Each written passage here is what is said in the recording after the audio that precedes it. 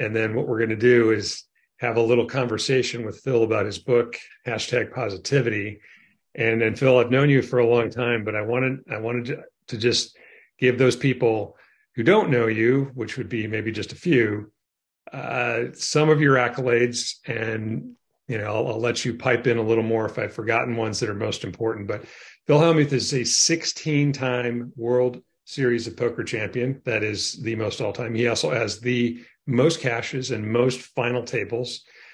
He is in the Poker Hall of Fame. Many people, including myself, would call him the greatest of all time or the GOAT.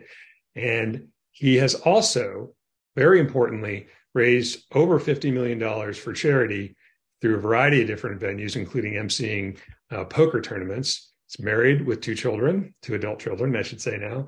And he's a New York Times bestselling author, advisor, and investor in a variety of highly successful companies. And I would like to say also my very good friend. And so, Phil, I could go on for a long time, but I think one of the things I'd like to say before we get going in our little chat to the group who's assembled here tonight is Phil has jumped into my life many times when I've needed it the most. And he's brought energy, he's brought positivity. It's almost uncanny how he has said to me, hey, let's go out to lunch, let's go get a drink or whatever when I've needed it most. He's almost clairvoyant about that. And I think this is at the core of who he is. In addition to being the world's greatest poker player, he's one of the world's best humans. So having said that, Phil, did I forget anything that we should have highlighted? Because No, that's good. Okay. Maybe you can explain a little bit of your world of poker, and then I've got a whole bunch of questions about your book that I've obviously read a few times, but maybe just give a little introduction. Let's go right into the book. Okay, so Phil wrote this book called #Positivity, and it gives you 8 specific lessons right there, and it's a very powerful way to help, I would say, live a positive life. But maybe Phil, you can take it there from there. Maybe start with whatever part you want to, and even on the back there, some very famous people have endorsed Phil's book, including Tony Robbins and others, about how meaningful it has been for them. But start wherever you'd like with your tips or your book. Well, yeah, I mean, it was nice to have. I sent the book to Sheryl Sandberg. And Sheryl was the COO of Facebook for a long time.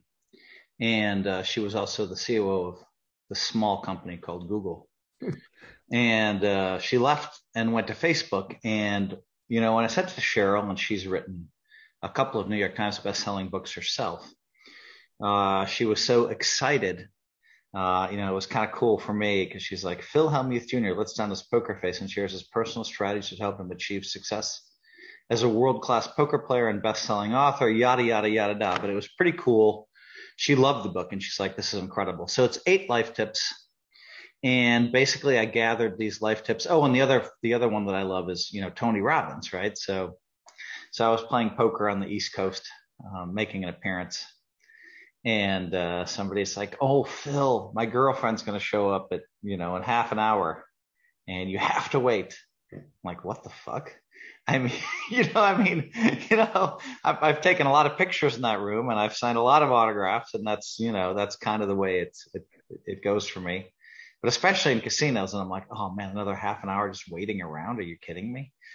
And so I stayed in the game I was in, and and he's like, and she's like, Phil, I was just in Tony Robbins' seminar this weekend and he told us to buy your book, Positivity. And it was like, wow. Yeah. It was a great moment for me because, Tony had given a ringing endorsement. But for him to tell people to buy my book was pretty cool.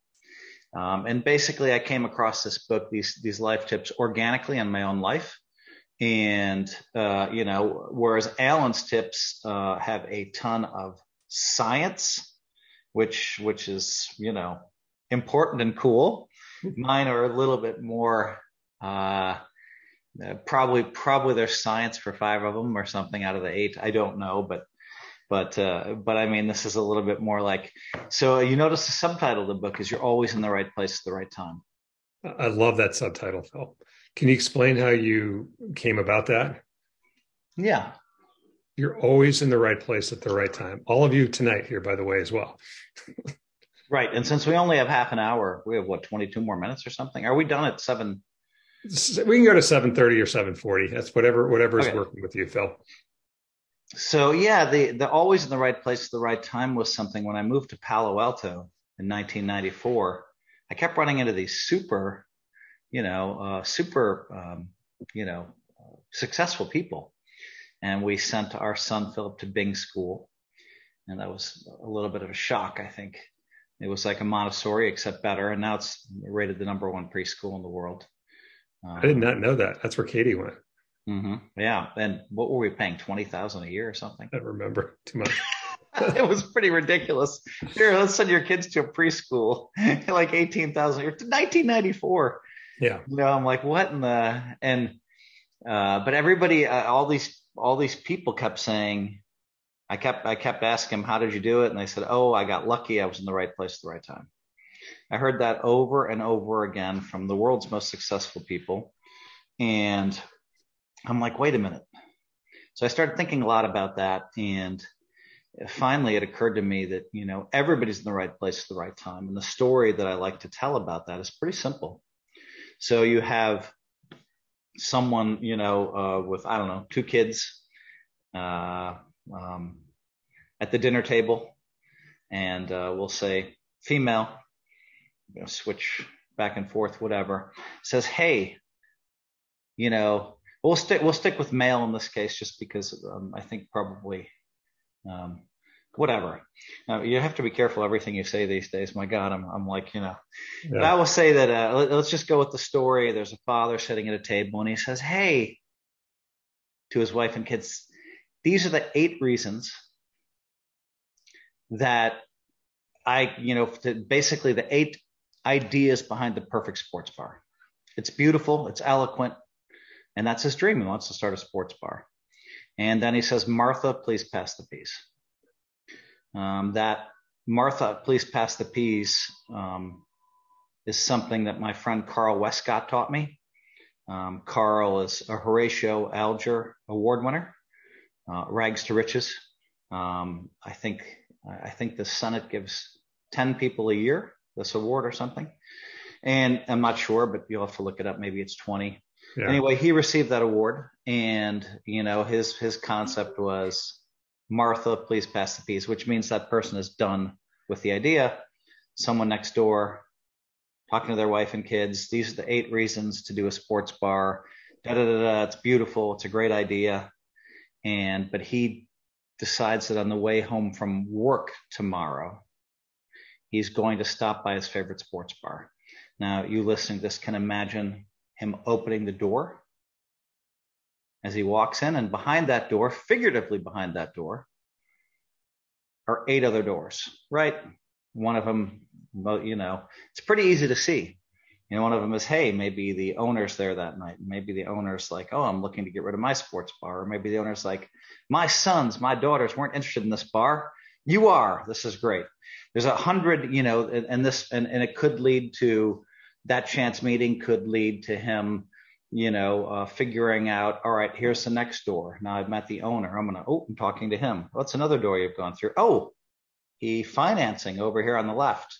Okay, I'll open another door. And so the most successful people in the world, and I'm lucky because I get to hang out with, I'm called the billionaire wrangler by TikTok, that I somehow am attracted to, or the world's most successful people are attracted to me. And so one thing they all have in common is they're always in the right place at the right time, and they always take steps forward. So I like to think of it, and that's why we have, a door on the cover, open a door, then another door, then another door. So that's one of the 8 concepts. I like the one that you told in the book about putting your goals on the bathroom mirror, though. And I think actually writing them down, which we don't typically do as much anymore. People are typing or putting things in their phone. But can you go through that one with us for a few minutes? Yeah, that's pretty simple. So basically, you're going to have your 2023 goals. And the important thing is to write them down. Now, you're not going to get them on the first try or the second try or the third try. And, and you may adjust them because you want the most powerful, the one you want to achieve the most at the top of the list. And you may change the order. So I go to my computer and, and I print out a list, 2023 goals, 1, 2, 3, 4, 5, 6, 7, 8, 9, whatever it is. And then basically I tape that list to my bathroom mirror so that every morning, when I'm brushing my teeth, the list is there. And the first week, you might notice it every day. And, and then once a week, you might actually physically or, consciously see that list, but unconsciously, subconsciously, you see that list every single day. And we all spend time in front of the bathroom mirror in the morning. And so, the interesting thing about this is, I started teaching this tip 10 years ago. What's amazing to me is the number of people that have come to me and they said, Phil, I achieved my number 1 and my number 2 goals.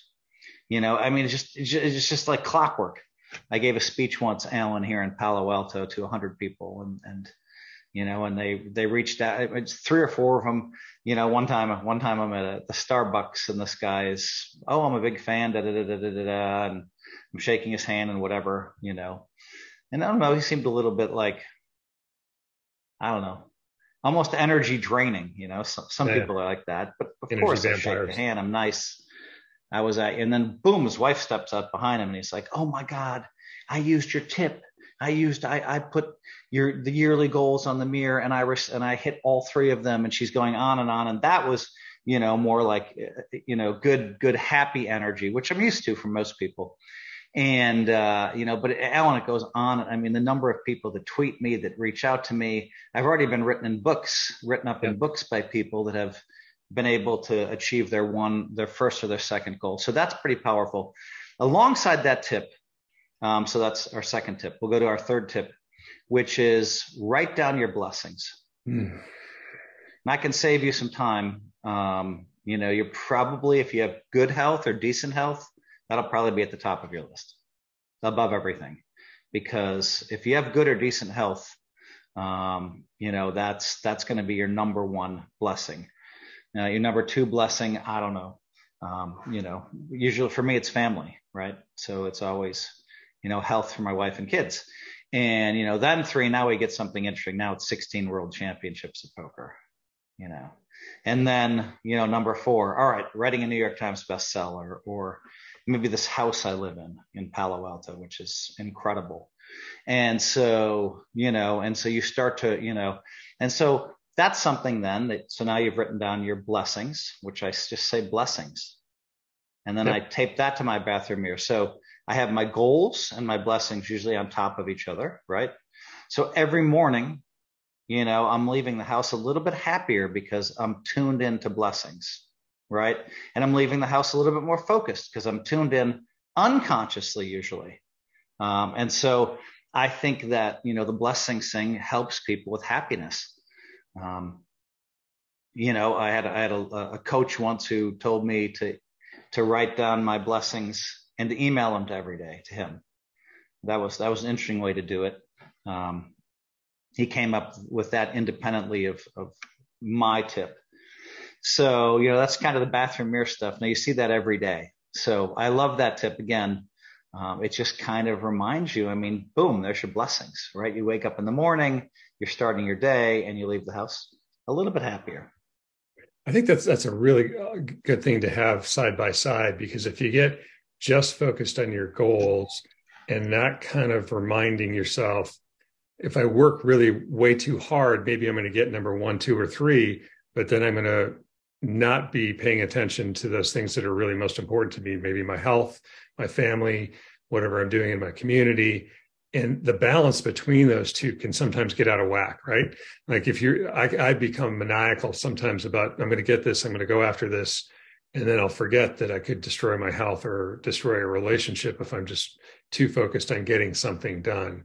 When you talk about, I think it's in the book number 4, this idea of creating your pyramid for success. Can we jump into that one? Is that we've done two, Yeah, we've two and done a half, four but tips. We'll call this one number 5. In the book, they're ordered. Probably you're looking at. I'm not sure. I'm just going randomly, but the yeah, fifth tip would be exactly that one where we're talking about, just something pretty simple, and that's and it's interesting, Alan. These are tips that I came up with. I mean, I had these goals, right? I wanted to write a New York Times best-selling book. Okay, and when I wrote that goal in 1988. I had no idea. I mean, I'd never had as good as a B in an English class. I had all C's. I think one person told me in 1988 they liked the way I write. So, all right, let's write a New York Times bestseller. Pretty aggressive. is that easy just to do that? Say it again. I'm kidding. I didn't hear what you said. I said, is it just easy? I'm going to write a New York. I'm just going to declare. Yeah, easy is that, right? Bestseller. So yeah, I mean, so then basically, I finally wrote a book on how to play poker like the pros, and it's a really good book. It's filled with truth. And so, I mean, these are the ways you play poker. This is the strategies behind, great poker. And then someone kind of, held that book up on ESPN when poker got hot and said, I read Phil Hellmuth's book. I'd never played 7-card low before, and I cashed for $20,000. And boom, New York Times bestseller. So I was in LA. I remember that. It was fun. I was in LA and I got a phone call from HarperCollins. And they said, where are you, Phil? And I said, I'm in LA. Oh yeah, where exactly? The Lowe's Hotel in Santa Monica. And so they said, oh, well, your book just hit the New York Times bestseller list, and we're sending you a bottle of Dom Perignon. Oh, nice. It was pretty nice. Yeah, I was becoming famous for drinking only Dom Perignon at that point in my life. Another silly thing that I was, I don't even like Dom Perignon very much. But anyway, Allan, so that's the fifth one. The fifth life tip is basically just, I think of it as a pyramid. Mm-hmm. And so I would write kind of, on the bottom row, the things that I needed to not do anymore. Oh, and the middle row, things that I needed to do, and all the way up. And so, basically at the top was the most important thing, which if you're a poker player and you can lose all of your money on any given day, it causes you to become really smart EQ wise, because you spend a lifetime looking inside, trying to prevent, all right, why did I lose? How much did I lose? So money management, kind of the top of the pyramid for me. And for a lot of people, I had exercise in there, reasonably healthy diet, a bunch of other stuff like that. Let's see that one. Let's take a look at what else did I have in that one, Allan? Well, I think what you said at the beginning there, Phil, about it is really something we forget. And you said sort of at the base, that is, what are the things maybe I shouldn't be doing? And sometimes we write this list of things down that we want to do, but I actually haven't thought of this until we just started talking about it. Maybe there's this list of things. I don't like to dwell on the negative too much, but I do think that if we're either doing something that's very destructive, that if you don't put that at the base, you're going to just be in your own way, right? You're just going to be like, okay, it doesn't matter all the other positive things I do if I'm maybe drinking too much, or I'm not sleeping enough, or I'm doing, other things that are destructive for my body or my brain or my relationships. Getting that out of the way is fundamental. That's the way I take it. I don't know if that's the way you meant it. It's weird when you write a book and you see people take something that you wrote and then they have it's almost like a song. Sometimes people get a different meaning out of it than maybe you were even thinking of, in maybe a good way or maybe a bad way. I don't know, but that's what was my take about that particular part of it. Yeah. And I think, let's see, should we go on to the next one here? Yeah, I like I mean, I know kind of what you mean by honor your code, but in fact, I've seen it, Phil. I mean, I'd like to push pause for a second because I'm very lucky to know you as a person. And I've seen somebody who's insanely honorable on every level. And I wouldn't invite you to be part of this. I wouldn't want you. Hopefully, let's just say this, Allan. You and I have been out in Las Vegas a couple of times, with some other celebrities, I think, and then Yes, but you're an incredibly honorable person, and I've been lucky to meet a lot of your family and your extended family, and so people may know you as a world famous poker player. But what do you mean by honor your code? Yeah, I mean that's that honor your code is one of the tips, and whatever you believe to be right. Now, I mean, here's where you have to be very careful because I'm not going to tell people what morals and ethics they should follow. That's not my job to do. But what it is my job to do is to find the morals and ethics that that you believe in, and for most people, those are the ones that they were raised with. Some based in religion. My parents were, not as religious, but they were definitely you know, not lying, not cheating, not stealing, you know. Very moral and ethical. Yes, very high morals and ethics. So for me, my code is, never cheat on my wife. And, when you become famous, rich and famous, and it's, the fame started in in the poker world, the fame started in, 1990. But in the regular world, it's been crazy. I mean, I can't even, tomorrow I'm sitting on the floor of the Warriors game. My friends own, and I get to sit with the owners, right? And the players will come up and say hi to me. It's crazy, right? Because I host an event for them every year. They need to win that game. What's that? They need to win tomorrow night. Yeah. So, so to me, having perfect honor, having perfect ethics, and that extends to situations where, maybe people have slighted me.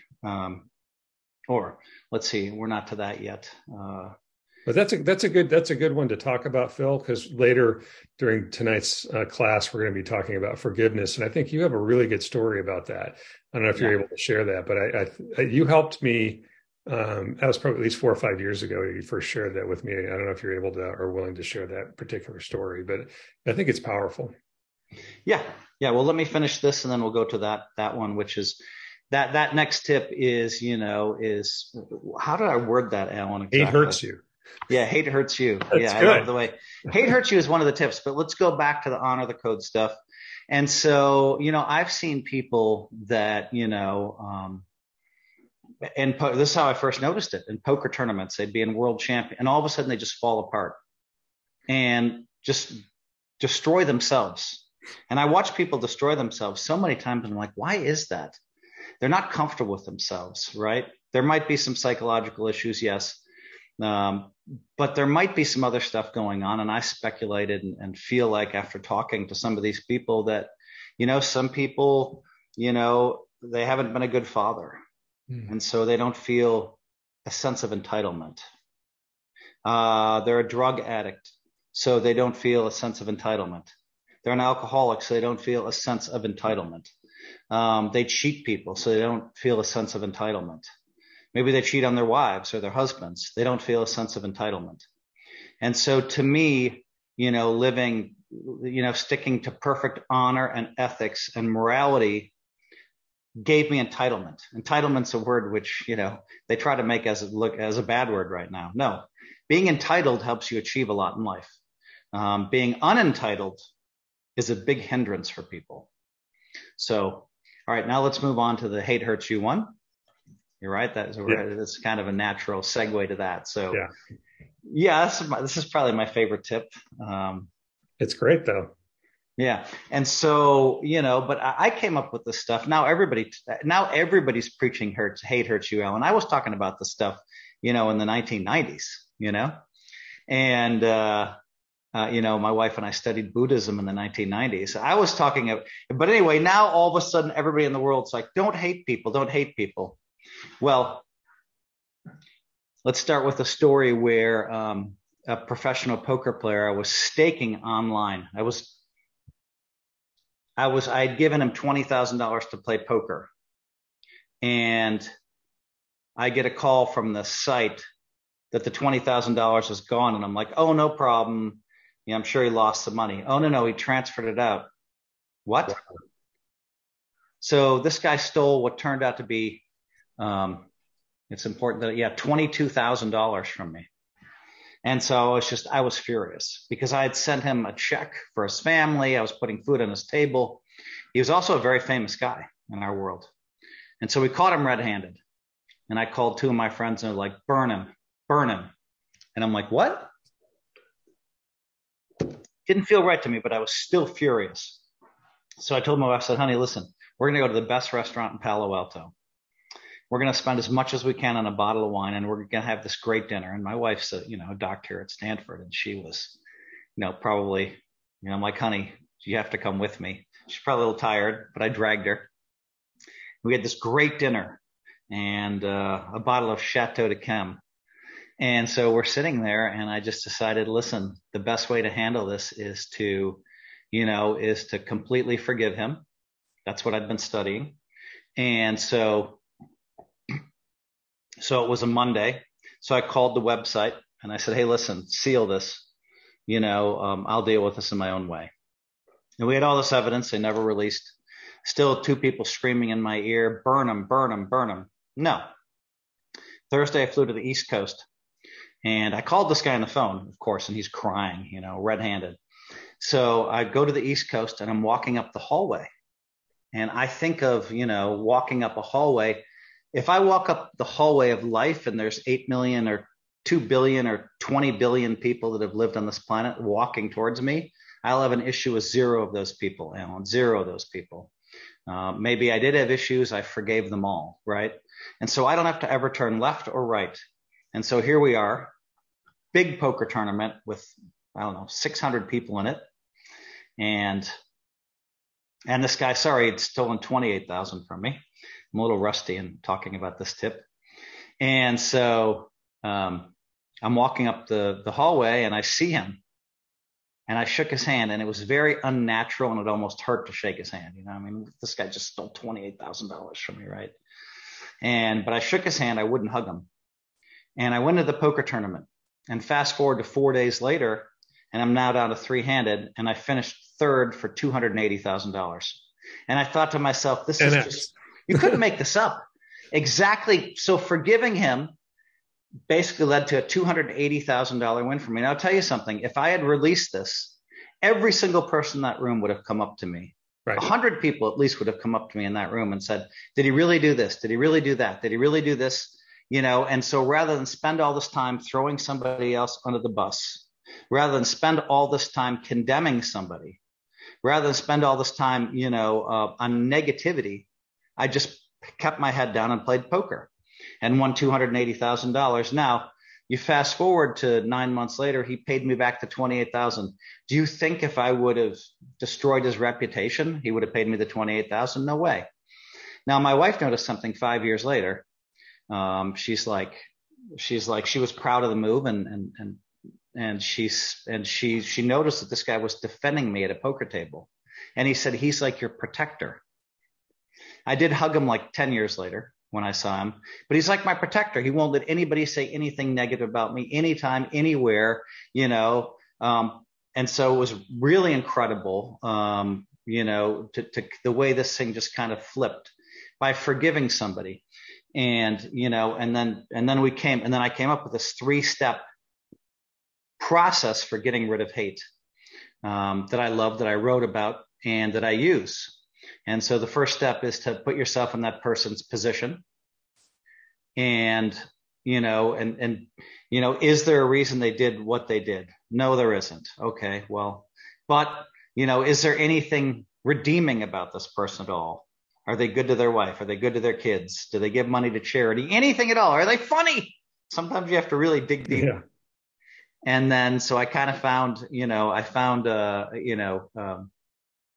so the first thing is, so then and then the last, so you're thinking about, put yourself in their shoes. Is there a reason they might have done what they did to you? And then, and along, and kind of between those two is there any good qualities there? Then you go to your bed, make sure there's nobody around, lie down on your bed. And this is a technique they also use in Buddhism. And basically what I'll do is I'll lie down, I'll make sure there's nobody in the house, or I'll tell my wife, honey, you can't bother me. And now I'm lying down on my bed with my eyes closed, thinking about this person, sending them love. It's the most unnatural thing you've ever done in your life. You're trying to send love to this person that you really hate or dislike. And so there you are, sending love to this person. And then it's just weird the next time you see him, you talk about science. I've done this with 4 or 5 people. You talk about science, Allan. The next time I saw that person, every case, the first interaction was different. And maybe it's just something they saw in the eyes. I didn't look at them with, like I despised them anymore. And maybe they picked up on that quickly and the interaction is just completely different, right? And so it's amazing how then taking all that hate out of my life, and the other thing is like the people watching this seminar, if you think about the person you dislike or hate the most right now, put that person in your mind for a minute.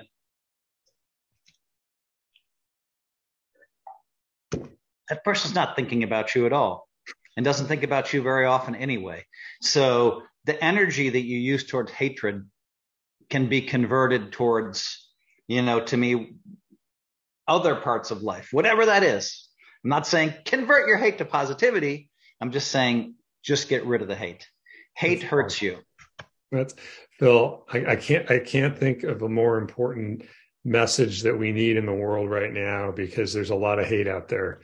And it's not accomplishing a lot. We're not getting a lot forward in anywhere. And in my world, I think hate saps your vitality. And I want to be very mindful of your time. And we've gone a little bit over. Is there anything final you'd like to leave us with? I think you kind of need just drop the mic with that one now. Yeah, no, I mean, the hate hurts. It is interesting. I was mad, and my wife thinks somehow that, that I'm a Republican. And, I'm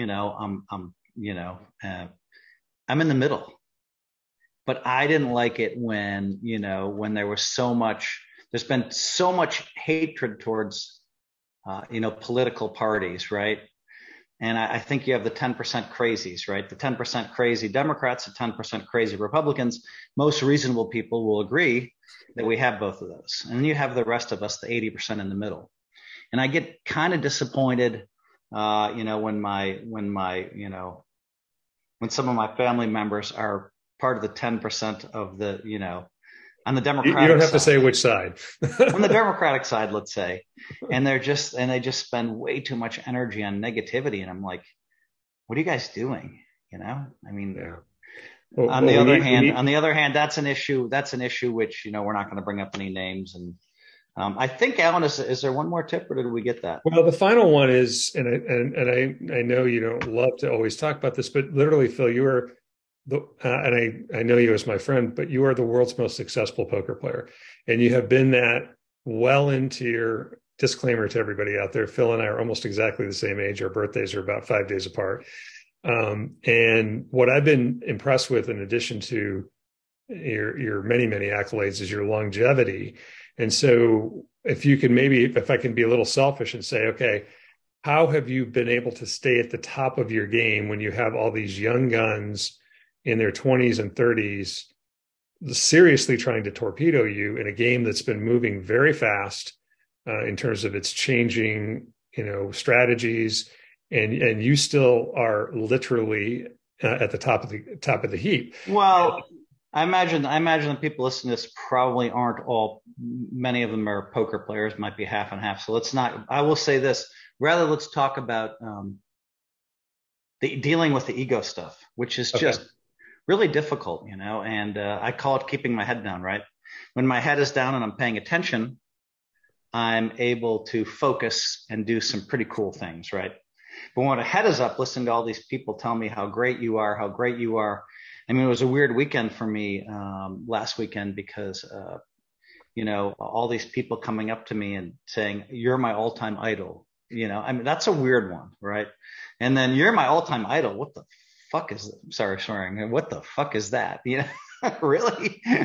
And, and so if you let that all the way in, you're in trouble. Now you have to show some excitement and say, hey, thank you very much, and shake their hand. And they'll usually want a picture, obviously. And, but yeah, that's just so difficult now. And I spent so much time and so much time and energy and effort in not being egotistical, and, it's weird too. And then I've had this incredible, 18 months where I've kind of done more than anybody else in the poker world. Right. And so, I will push you a little bit though, because I'm just really curious. Let's take the ego out of it. But there's a lot of people. Is it okay? Well, since I did tell them, I won't tell them what your age is, but I'm 58.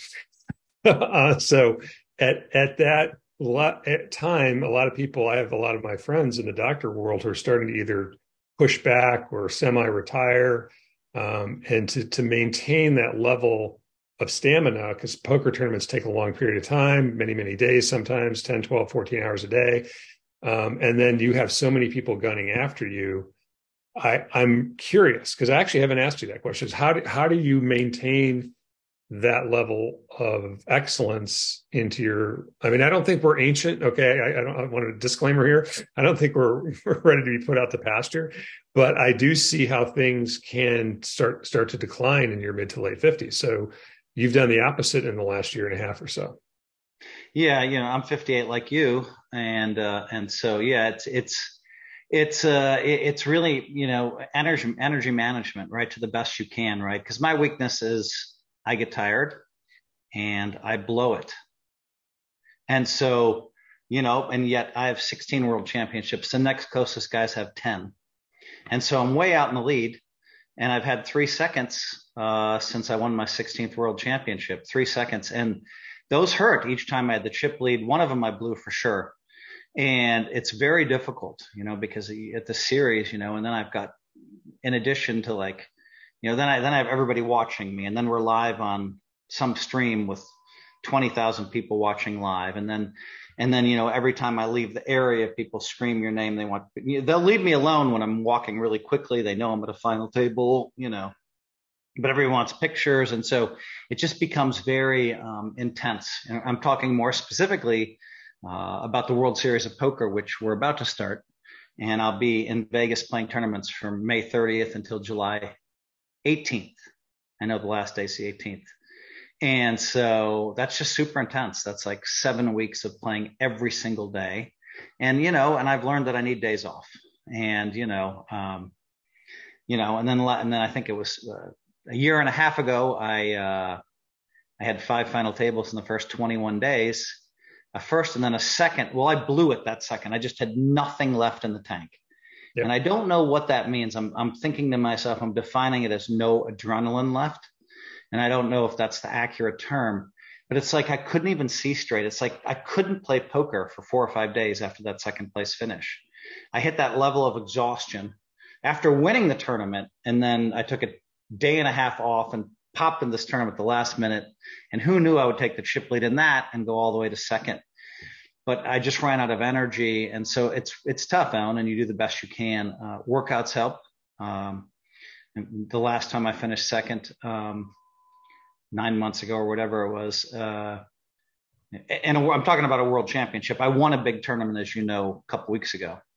But I go back to that second place finish, and it's just, 3 10-hour days of poker back to back to back, and you work out and you grind and you do the best you can. But now I nap, I do everything I can. I don't take anything. I don't, my doctor briefly had me take a cholesterol medication. I went to all vegetables for a while and I lost 40% of my cholesterol. Went down so much that I didn't have to do that. So yeah, for me, it's, naps and resting and working out.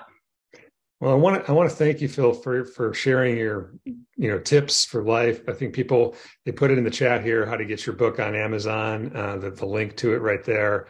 We appreciate you sharing some of your expertise and positivity. Why don't we take 1 or 2 questions and then I'm going to go, Allan? Okay. I think that's a great idea. So why don't we open it up, and then people can ask Phil some questions. And I want to be home more. So I started traveling less and I started making an intentional switch to business. Not much happened for the first 10, 12, 13 years there. But in the last 13 years, I've advised 19 companies now. And, it's been fun for me. And I told my wife last year, I said, honey, I'm 57. I'm ramping up. What's going on? Am I making a mistake? Because, ramping up, a lot of people, like, I have some, one of my friends is the best VC in the world. He was voted #1 a few years ago, and now he's kind of starting to retire. And another guy's a lot of my friends are younger, but a lot of the older ones are are doing a little bit less, and I find myself doing a lot more. And so I have to be very careful that I don't burn myself out. I did burn myself out finally a little bit too much last week when I went from Seoul to Northern California to Mississippi. I was about to shoot a scene with John Travolta down there, and I was just too tired. But I won't do that to myself again. So it's a matter of, so yeah, I'm thinking my encore is, I don't know. I just had a vision that I would, a vision is a weird way of saying it, because people are like, oh, he has visions. What I'm trying to say is, I guess I saw myself becoming a billionaire in my 70s, but I'm not going to put that effort and energy into making that happen. I already want to be the greatest poker player of all time. And now I have that, but I have to keep putting numbers up. But in order to achieve that, I probably only have to work hard for 3 months out of the year in order to stay the greatest poker player of all time and keep putting numbers up. Probably can do that for 3 or 4 months. That leaves a lot of extra time. I really enjoyed writing this book, Positivity. I took it from my autobiography, which is Poker Brat. And I knew that, I knew I was doing kind of the Ayn Rand thing where I knew the next book. I mean, the minute that my autobiography came out, I switched to positivity because I knew I felt like I could help the world with positivity. So all the tips in positivity are in Poker Brat, but they're kind of like, here's one, here's one, here's one, here's one, and maybe a bunch are clumped together in the chapters, some of the earlier chapters. And so then it was a matter of, okay, what did Ayn Rand do? Fountainhead, Atlas Shrugged, these great books, and then wrote a book on philosophy. So I said, all right, this is my mini version of that. I wasn't expecting Tony Robbins to tell people to buy my book in his advanced seminars. That was cool. But yeah, for the encore, Juliet, I don't know. I've thought about even doing a lot more with positivity because I think this is a message that resonates with everyone, absolutely everyone. And I think, I've been thinking about it, and I've talked to Allan about it a little bit too. My life is so fun and full, and to me, perfect.